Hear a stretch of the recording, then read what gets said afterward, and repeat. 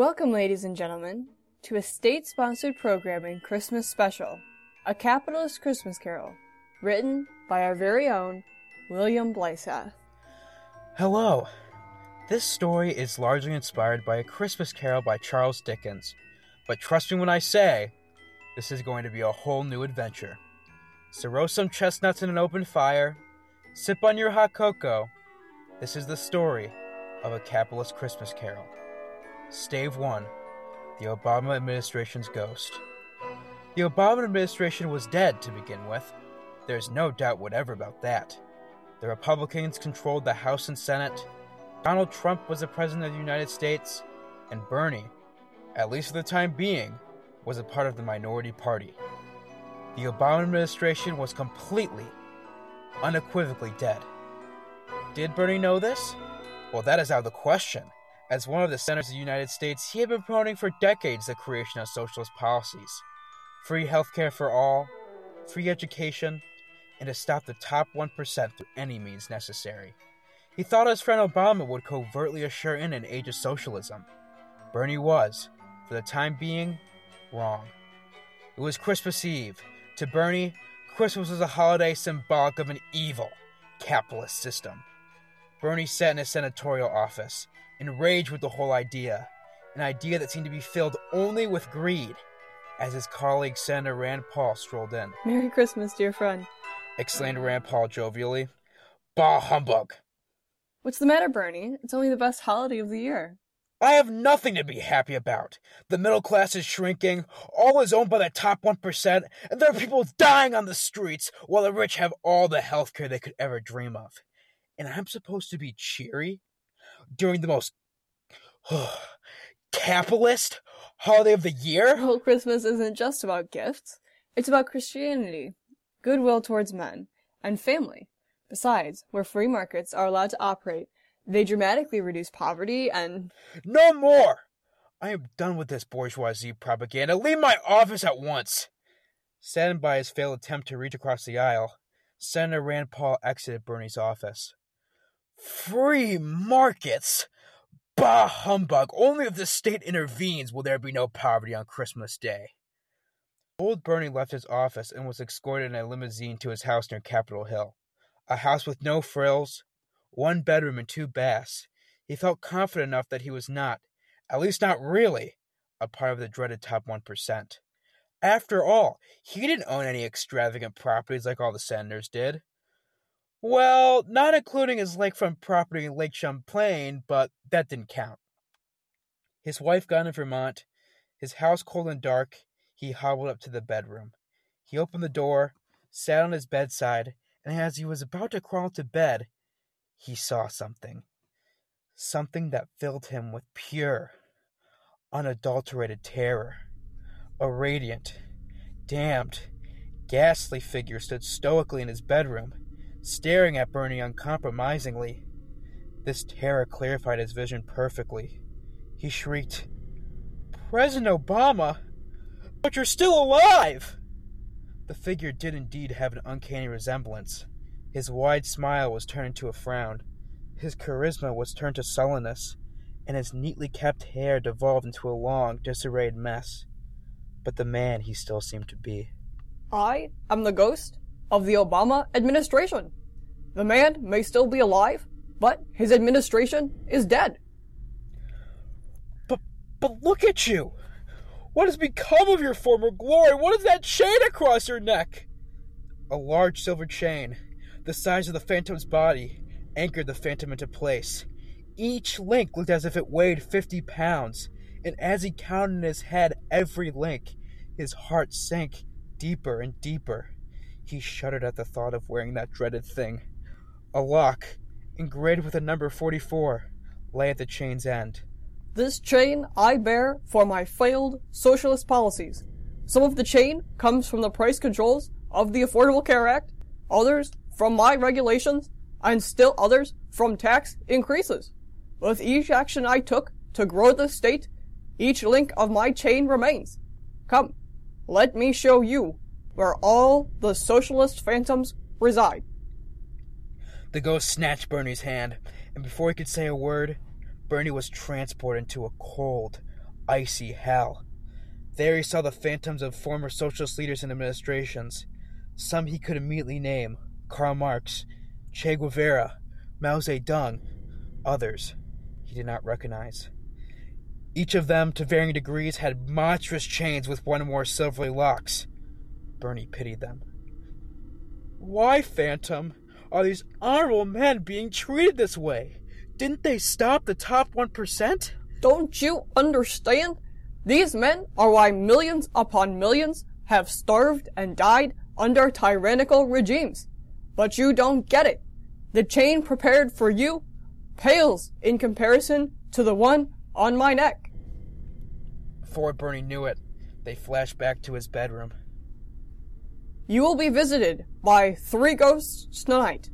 The ghost of socialism past, the ghost of socialism present, and the ghost of socialism yet to come. They will reveal to you what you must know. The first will appear at the stroke of 1, the second will come at the stroke of 2, and the third will appear in his own good time. Ghosts? Only through them may you redeem yourself and change your destiny. As for me, I must wander to and fro the earth, lamenting the policies I have created. Heed the Spirit's lessons, and maybe you can escape your chains. The Phantom laughed. Bah, humbug. I'm growing advanced in my years. This has to be some kind of hallucination. No matter. As long as I shall live, the rich shall pay their fair share. Stave 2. The first of the 3 spirits. He lay in his bed and waited.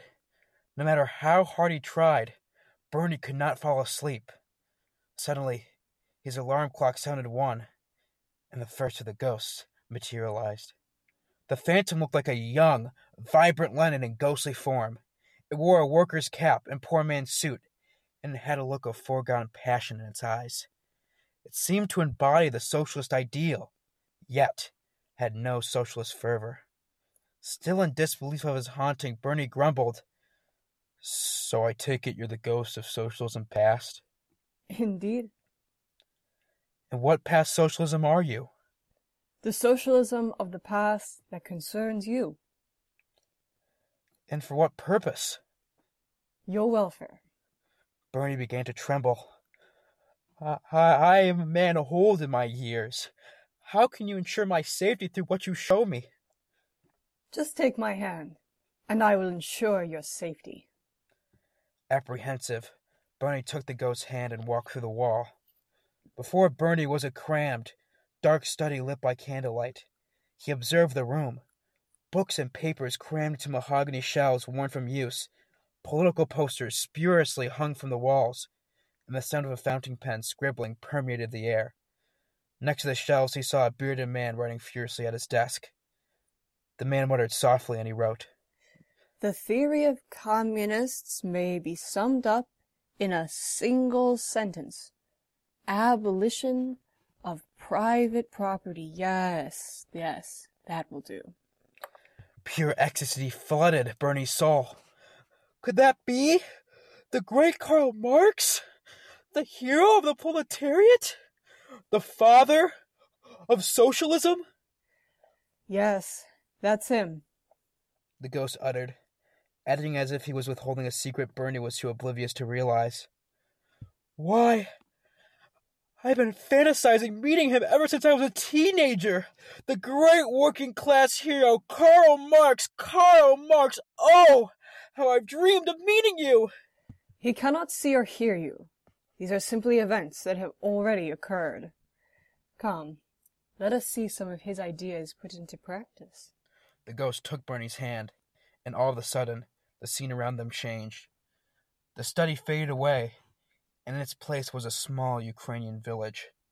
There lay at the edge of the town a pile of scattered rubble, with blank-faced soldiers assessing the damaged heap. Bernie could make out some broken windows and walls, but he was puzzled as to what the rubble used to be. To the right, a vast field was filled with half-starved workers cultivating wheat. Bernie assessed the heap of rubble in front of him. What's this? Where are we? You're in Ukraine, Bernie, The day is December 25th, 1932. Bernie stared at the ghost blankly. You're in the Soviet Union. The rubble that you see before you used to be a church. Because religion is the opiate of the people, there is no Christmas anymore, let alone a church for these people to worship in. Bernie stood still. No Christmas, sure. It's a bogus holiday, but this can't be. Religion is banned here. No Christianity or Judaism or Islam permitted. After all, isn't it better that these ideas be done away with for the sake of the greater good? Bernie looked at the ghost, his mind bewildered. And what about the workers? Surely the state will come to their aid. No, Bernie. It's because of the state that they're starving. Look at them. During this year, millions of Ukrainians have and will die. These people aren't allowed to feed themselves. Their welfare is up to the state, and the state demands they work. But this can't be real socialism. Of course this is real socialism. Farming is collectivized. Because these workers did not want to hold everything in common, they were forced to by the state. The state needs resources, and so it will run these poor workers into the ground. But can't the state just leave them be? Can't they just farm for themselves? Only if the state intervenes will there be no poverty on Christmas Day. Bernie looked at the ghost, then turned his gaze to the scene around him. His eyes looked with horror, the sort of horror that comes from unveiling an unpleasant truth. He knew that there was something wrong with what he believed. Something wasn't quite right. Perhaps socialism didn't work well, sure. But what was the alternative? The ghost gripped onto Bernie's hand, and they were transported back into the bedroom. Puzzled, Bernie looked around and realized the ghost of socialism past was gone. An exhausted daze came over him. After climbing back into bed, Bernie instantaneously fell asleep. Bernie awoke. He glanced at the alarm clock on his bedside. It read 2 a.m. Could it be? Could he have slept through the entire day again into the night? He looked around. His entire room had changed. A grand table filled with food, breads, pies, meats, cheeses, and a whole assortment of other delicacies stood, beckoning Bernie's presence. Holly and mistletoe hung on the walls, and 2 fireplaces illuminated the entirety of the room. It was certainly his bedroom. He was still sitting on his bed. What was going on? At the table stood a large man, 7 feet tall, with a decorated green robe and a fiery red beard. His belly was rotund, and his cheeks were flushed. He looked like Santa, aged 40 years younger. I am the ghost of socialism present. Come and eat. The ghost guzzled wine from a golden chalice. Confused, yet a little hungry, Bernie approached the table and tried to grab a turkey leg. To his dismay, however, something strange occurred. When Bernie came close to actually touching it, the turkey leg faded away and disappeared. When he receded, it came back into being. He went for the mashed potatoes and the same thing happened. A piece of ham, the same. Apple pie, the same. Roasted sausage, the same. A piece of bread, the same. Filled with rage, Bernie howled. Is this some kind of sick joke? No joke. Bernie paused and thought. Oh, I get it. The top 1% get all of this food, while the bottom 99% get nothing. Since I obviously embody the cause of the working man, I don't get to touch it. No, that's not it. The senator stood there awkwardly, not comprehending the lesson the ghost was trying to teach him. Surely the ghost had some capitalist propaganda to bestow on him. Or truth. He couldn't tell which was which at the moment. He glared deeply at the ghost, analyzing him, attempting to solve the puzzle laid before him. Bernie focused on the ghost's eyes, and the longer he stared, the ghost's outer shell became translucent. Under the shell, he saw the ghost of socialism present for what it really was. A starved, desperate, hopeless, degraded man, trapped in an illusion of hope and prosperity. He then looked at the table. There was no food. As it was with the ghost of socialism past, Bernie saw a glimpse of reality. All the food, all the prosperity, all the utopia-like wonder was an illusion, but in its place, a sad, starved man. The shriveled-up man was all that was left. The jovial, fire-breathing ghost that Bernie saw was gone. He wore the same green robe, yet given his thin stature, it seemed rather oversized on him. Now you fully see the ghost of socialism present. Come, there are things that I must show you. The ghost, now the shriveled-up man, took Bernie's hand and went through the wall. They stood on a sidewalk, with antique Chevrolets dashing on their right. Bernie looked to his left, his mouth agape. He saw once beautiful buildings deteriorated, the vibrant blues and pinks and yellows fade away. He saw buildings like this in pictures, but they still had their vibrancy. They must have been in Havana. He could tell the architecture surrounding them was well designed, but now, its life had died out. Some of the buildings are well kept, others, not so much. The people take care of the apartments given to them, but the building itself, no one has any incentive to take care of. But each building is held in common, everyone, not just the top 1%, quits Bernie, his doubt augmenting. Bernie, if all is held in common, no one owns a thing. You see these buildings? There are no landlords who have anything on the line to maintain them. No one has anything on the line. Do you see what that man is holding? A tanned man with curly black hair, a white button-up and khaki pants strolled past them. In his right hand he held a piece of paper filled with charts and check marks. He's holding a ration card. This is how the average person gets their food. It's rationed. They get what the state gives them, and they lived in cramped apartments, which the state gives them. Do you know how much the average Cuban makes? Bernie was silent. He muttered, I must admit I don't, but... It's $30 a month. Bernie took a second to conjure up a response. But they receive free healthcare and education. Their healthcare model is in fact a model for the modern world. A model for the modern world. For the elites, sure. But for the common people, well, let me show you myself. The ghost took his hand, and they were transported to a Cuban hospital. They stood in one of the hallways with a variety of rooms and doctors in sight. Look around, urged the ghost. Bernie did just that. The hospital itself seemed to be in okay condition compared to the deteriorated building that Bernie saw earlier. However, it had stark differences to any other hospital he had ever seen. The equipment seemed to be outdated by decades.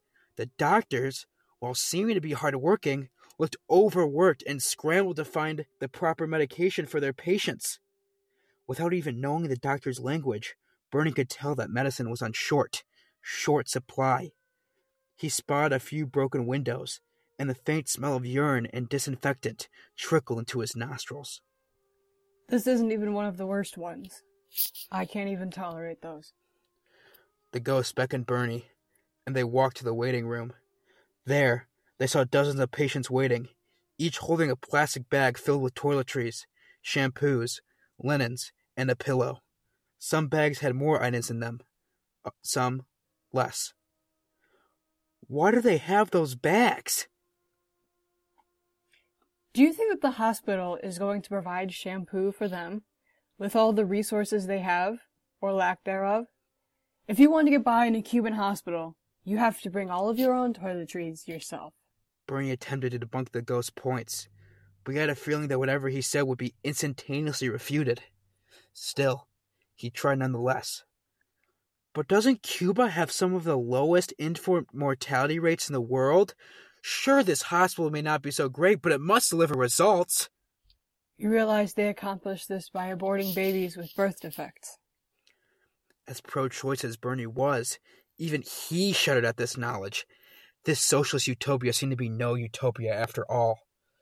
The ghost gave a melancholy sigh. If these doctors weren't as good-willed, hard-working, and resourceful as they are, there would be no hope for these poor people. Bernie and the ghost exited the hospital.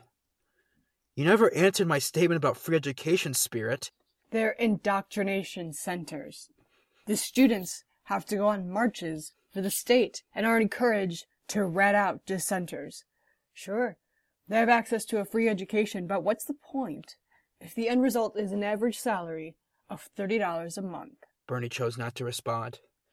The ghost took Bernie's hand for one final time. A second went by, and they were back in Bernie's bedroom.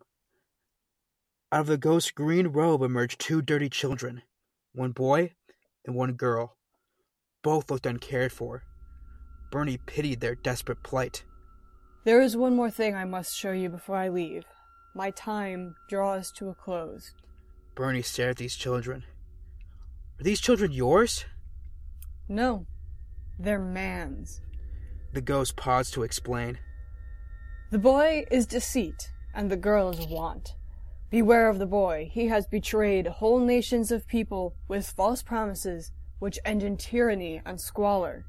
You saw his handiwork in Cuba. The freedom they lost, and the plight that they have. Bernie looked at both of the children with desperation. Oh, can't Cuba just stop deceit? Can't they take back their freedom? I thought that only if the state intervenes will there be no poverty on Christmas Day. Those words, Bernie's own words, cut into him like a knife. I must go. The final phantom, the ghost of socialism yet to come, will visit you soon. Beware the boy, and beware the boy and girl together. The two children ran back into the ghost's robes. The ghost, hiding the two children, deteriorated into nothing. Bernie sat on his bed. His fear of the ghost of socialism yet to come terrorized his soul. He saw a dark orb beginning to form. He had already arrived. Stage 4, the last of the spirits. A ghastly phantom, draped and covered with a black robe, approached him silently. When the ghost was near, he stopped and pointed outward with his hand. You are the ghost of socialism yet to come? And you will show me what has not happened yet, but what is to happen as socialism comes? The ghost gave a solemn nod. Oh, out of all three ghosts, I fear you most. But I know that you were sent for my good. Onward, ghost, show me what you must. Bernie followed the phantom. They were outside his house, his own house, and shockingly, nothing changed. It seemed well kept like before. In fact, most of the buildings around the Capitol building were the same way. He saw those walking by. They all seemed well-fed, affluent, well-dressed. After 20 minutes of walking, however, this began to change. The buildings were less maintained. Graffiti was spotted from building to building. 10 more minutes of walking, and each building he saw looked completely and utterly run down. The people walking by were not affluent-looking anymore. Their clothing cheap, their demeanor paranoid, their walk brisk and deliberate. Suddenly, the scene around him changed. He was now in a courtroom, but not just any courtroom, but the Supreme Courtroom. Instead of 9 judges, there were 12, and one judge stood tall above the rest. His placard read, Minister of Justice. Armed guards stood in each corner of the room, men and women, each wearing an American flag patch with a hammer and sickle, watched the event taking place. Standing alone in front of the judges was Rand Paul. The minister spoke for all 12 judges. Rand Paul, why should the state spare you? You have disavowed the state. You have disavowed the president. You have called for the renewal of the oppression of the masses. You have repeatedly committed acts of treason against the state. And you expect us to let you live? I have called for freedom, Minister. I have called for freedom over this institution of slavery. He stopped for a second, gaining his composure. Are you blind? It is the state that has oppressed its people, not me. It is the state that has robbed every man, woman, and child of their property in exchange for a utopia that will never come. Liberate the markets, yes, but more so, Liberate the people that you so desperately attempt to I control. will have no more of this, the minister interjected. Guards, seize him! The guards that came from the corner of the room bolted and pounced on Rand Paul, seizing and arresting him. As Rand Paul was smothered by the guards, he managed to utter one last phrase. I am finished with this yoke of tyranny. Give me liberty or give me death. Then death you shall receive, announced the minister. The guards carried Rand Paul away, out of sight of the courtroom. No! Bernie cried. Not my friend! Not my poor, poor friend!